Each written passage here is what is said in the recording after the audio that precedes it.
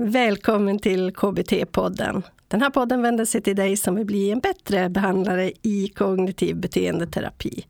Jag heter Lena Olsson-Lallår och jag vill gärna bli en bättre behandlare tillsammans med dig.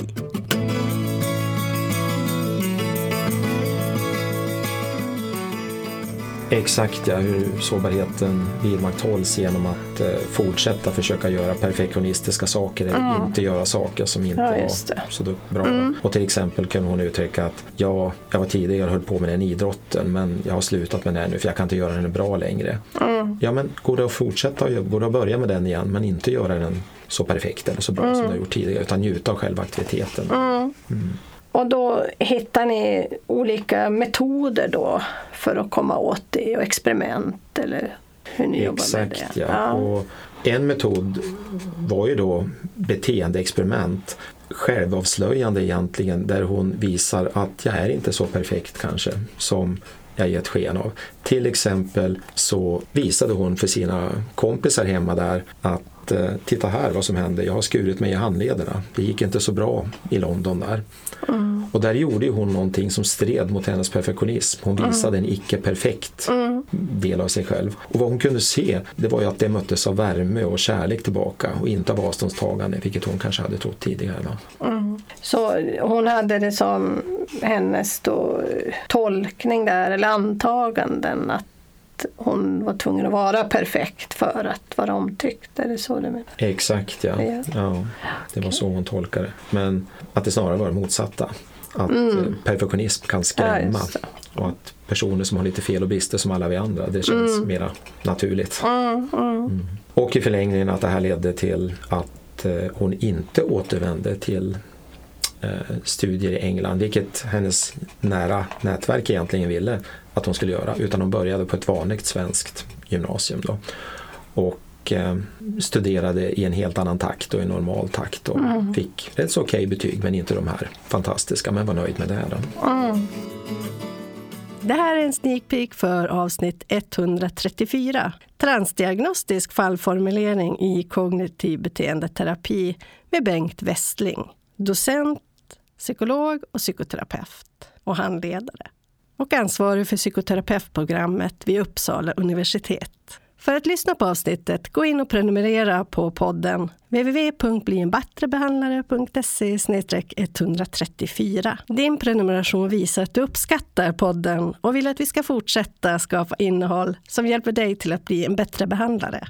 Det här avsnittet svarar på frågorna: hur gör man en transdiagnostisk fallformulering? Vilken del av en transdiagnostisk fallformulering angriper man först? Ska man mäta mekanismmål eller minskad symptom? Som sagt, för att lyssna på avsnittet, gå in och prenumerera på KBT-podden www.blienbattrebehandlare.se/134 eller googla Bli en bättre behandlare så hamnar du rätt. Jag och Teknikmillan hoppas på ett snart återhörande. Hej så länge.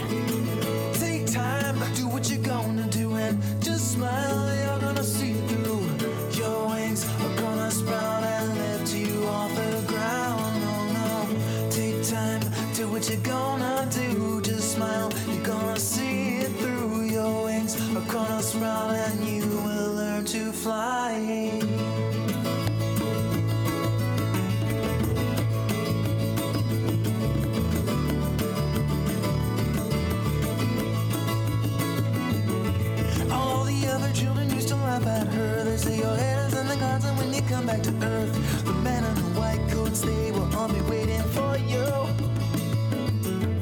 But Katie knew that there was something they didn't see, and she climbed up to the top of the sycamore tree and said, "Look out, world, I am gonna fly away."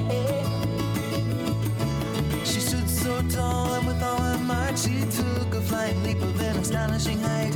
A wind blew through, and it carried her high, and Katie knew that she was just beginning to fly. Well, take time, do what you're gonna do, and just smile, you're gonna see it through. Your wings are gonna sprout and lift you off the ground. No, no, take time, do what you're gonna do, just smile, you're gonna see it through. Your wings are gonna sprout and you will learn to fly.